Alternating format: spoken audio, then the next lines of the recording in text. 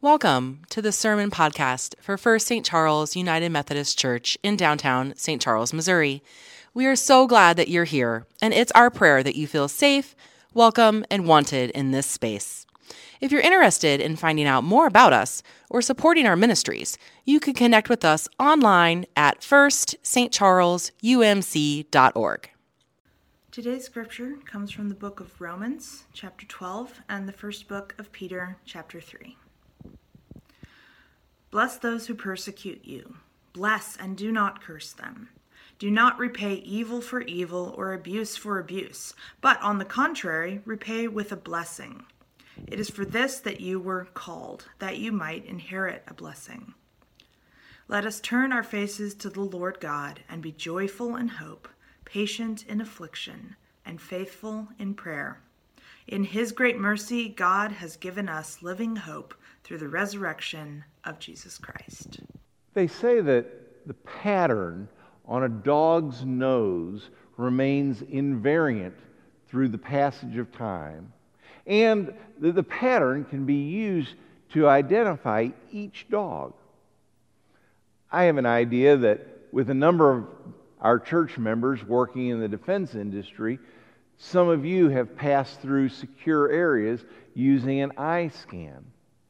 We all have DNA patterns that make us singularly special. And of course, there's the old school tool of detectives, our fingerprints. Take a look at yours. Can you see the swirling patterns made by the dermal ridges, the arch, which looks a bit like a cross-section of a hill, the loop, which is a teardrop-shaped part of your fingerprint, and the whorl, which is reminiscent of a whirlpool?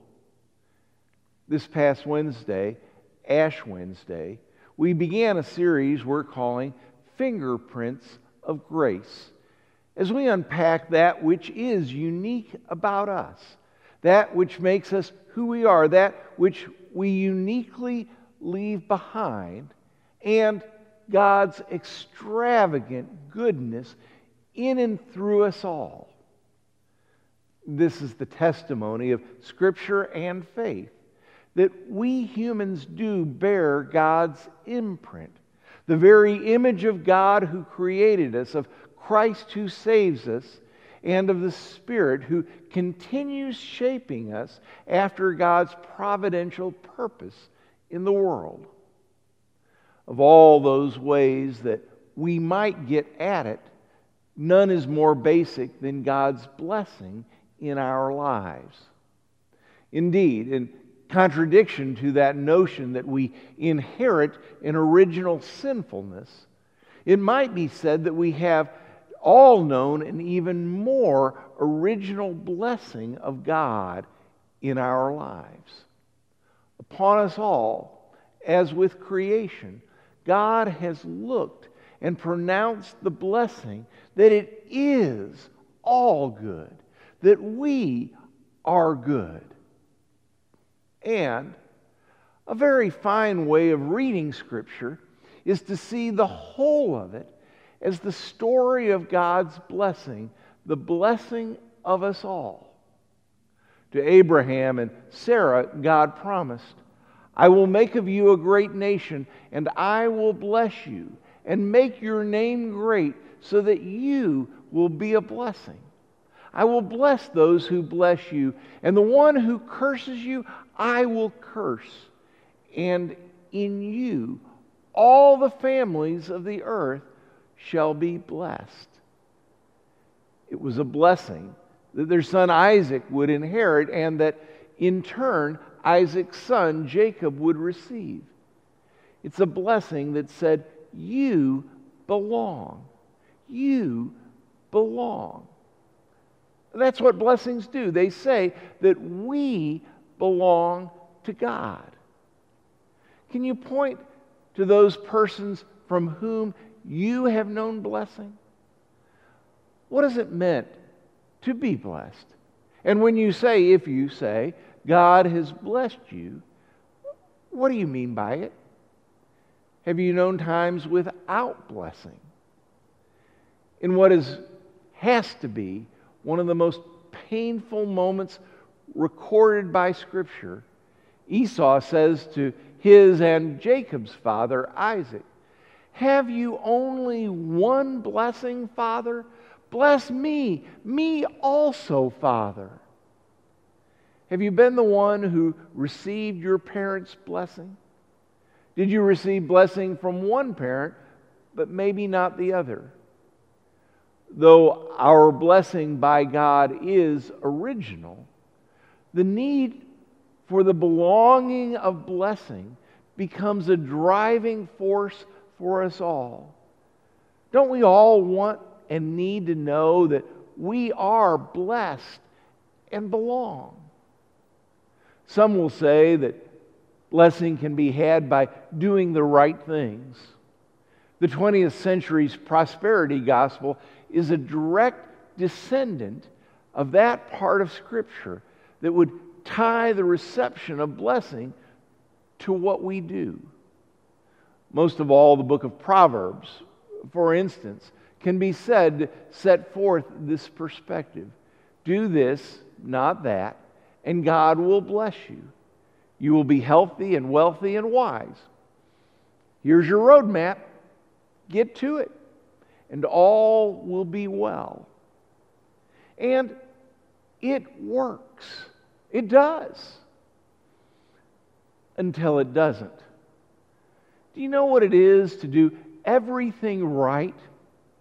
To think the right things, to follow to a T the best advice, and do good, only to feel the sting of God's absence, a paucity of God's providence. No event impressed an absence of God upon the people of God more than their exile into Babylon. Is Job the testimony of Judah, whose suffering had taught them that blessing couldn't be had by doing everything right?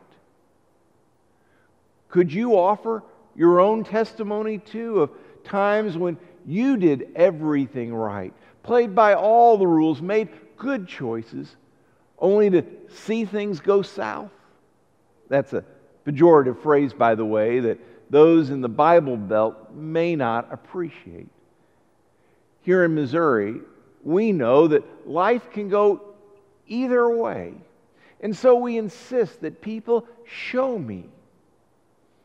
It was an Old Testament scholar by the name of Klaus Westermann who has shown me that the Bible offers two contrasting and at times competing, or is it complementary perspectives. One points to God's mighty acts of salvation, as we put it in our Lord's Supper liturgy. God acts decisively and mightily. The exile, the great miracles of deliverance, of healing, of the multiplication of fishes and loaves, and water turned to wine. None of these holds a candle to that mighty act of Easter, of the resurrection of Christ from the dead. In big and bold ways, God works. Theology has tended to emphasize this form of salvation. I also happen to think that male dominance in theological circles also has something to do with this too. At the same time, perhaps more subtly, God works. It's that work that Westermann says we know in the form of salvation as blessing. Salvation as deliverance, salvation as blessing.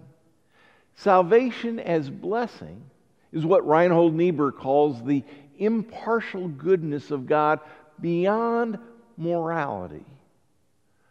Most often we know God's blessing in the small, everyday, often unnoticed things that connect us to the all things of God.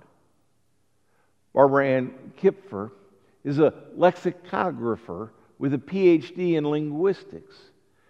She does research into the study of dictionaries. Among her many gifts is a book that is nothing more than a list of 14,000 things that make us happy. 612 pages worth. The book began over 40 years ago when she was in the 6th grade. Those of you in the 6th grade, take note. Miss Kipfer started her list in a tiny spiral notebook, which became a larger notebook, which became an even larger notebook, which became many notebooks, which have become today a personal computer, which has over 1 million bytes of word pictures. It's a gold mine of happy associations. Things like Ticonderoga penciling, seeing the moon rise, sweet fresh corn, the snuggle right in feeling, the position of your head as you bite into a taco, Labradors that think they're lap dogs, swing sets, eating Oreo cookies and then looking at your teeth, tree houses, romantic music, Noodle, Texas, Sesame Street, collapsing in bed and cuddling, silly putty.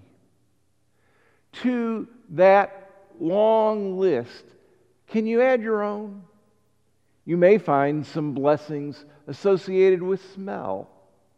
My favorite Sunday smell comes in the Catherine Collier room right after the box of donuts is opened. The smell is exquisite. Some of you might counter by saying, no, it's the coffee. Can you name some of those things that fill your senses and leave you feeling blessed? There's something wonderful about the phrase, to be happy about.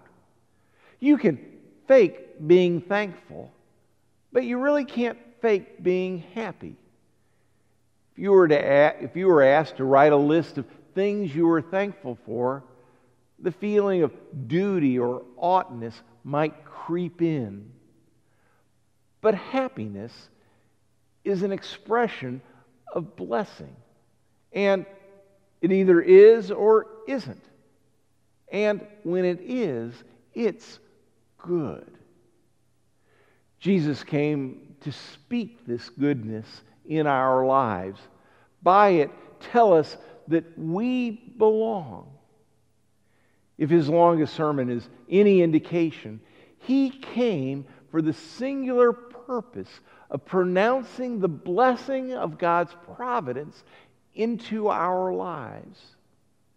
Jesus came to pronounce the blessing of God's providence into our lives.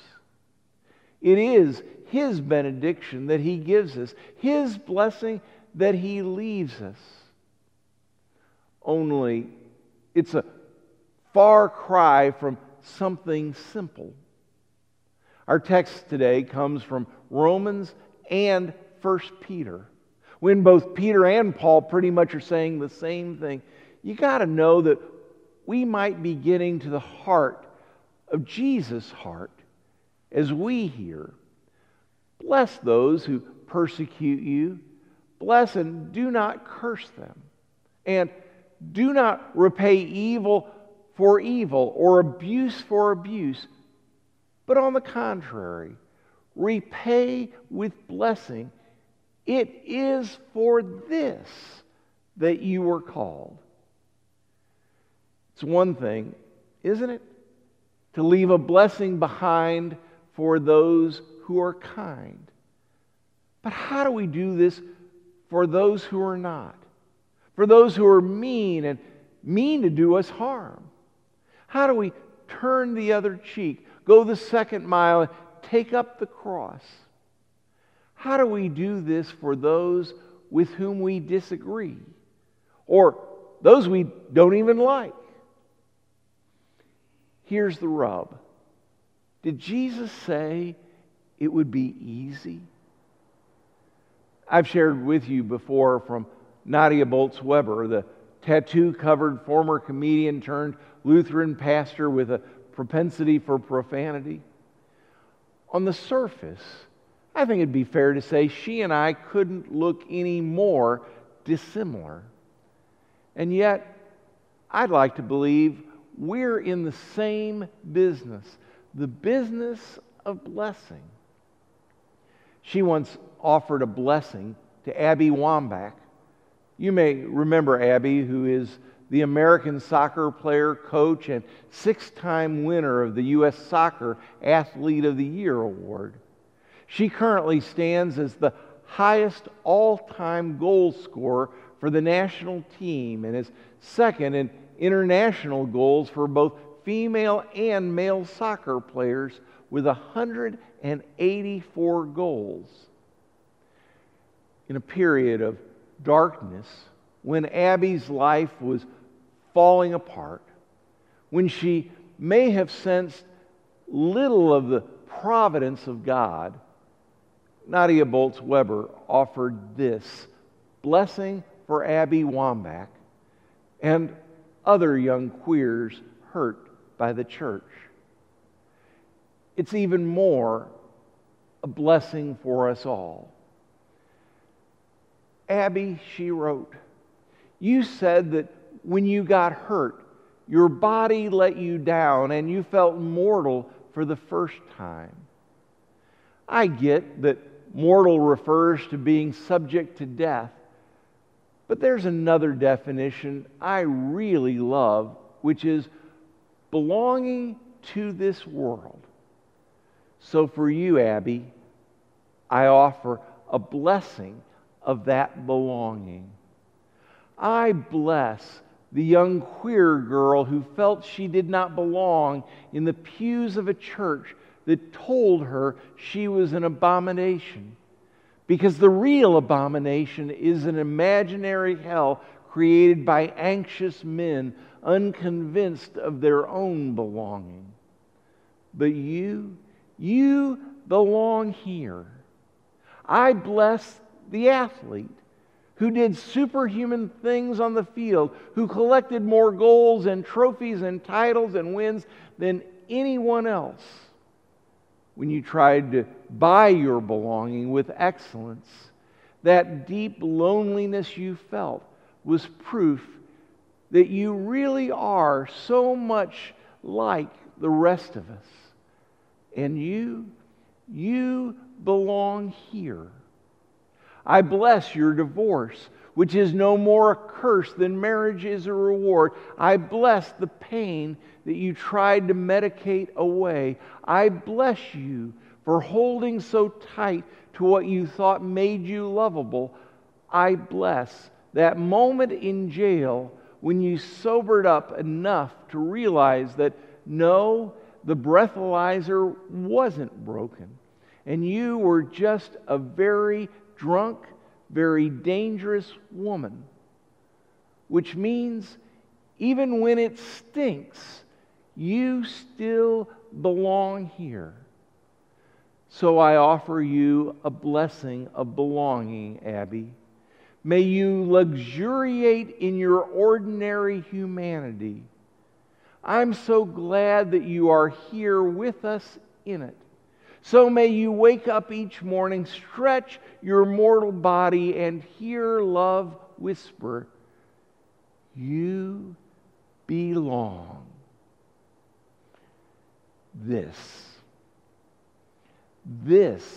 is what we are to pass along.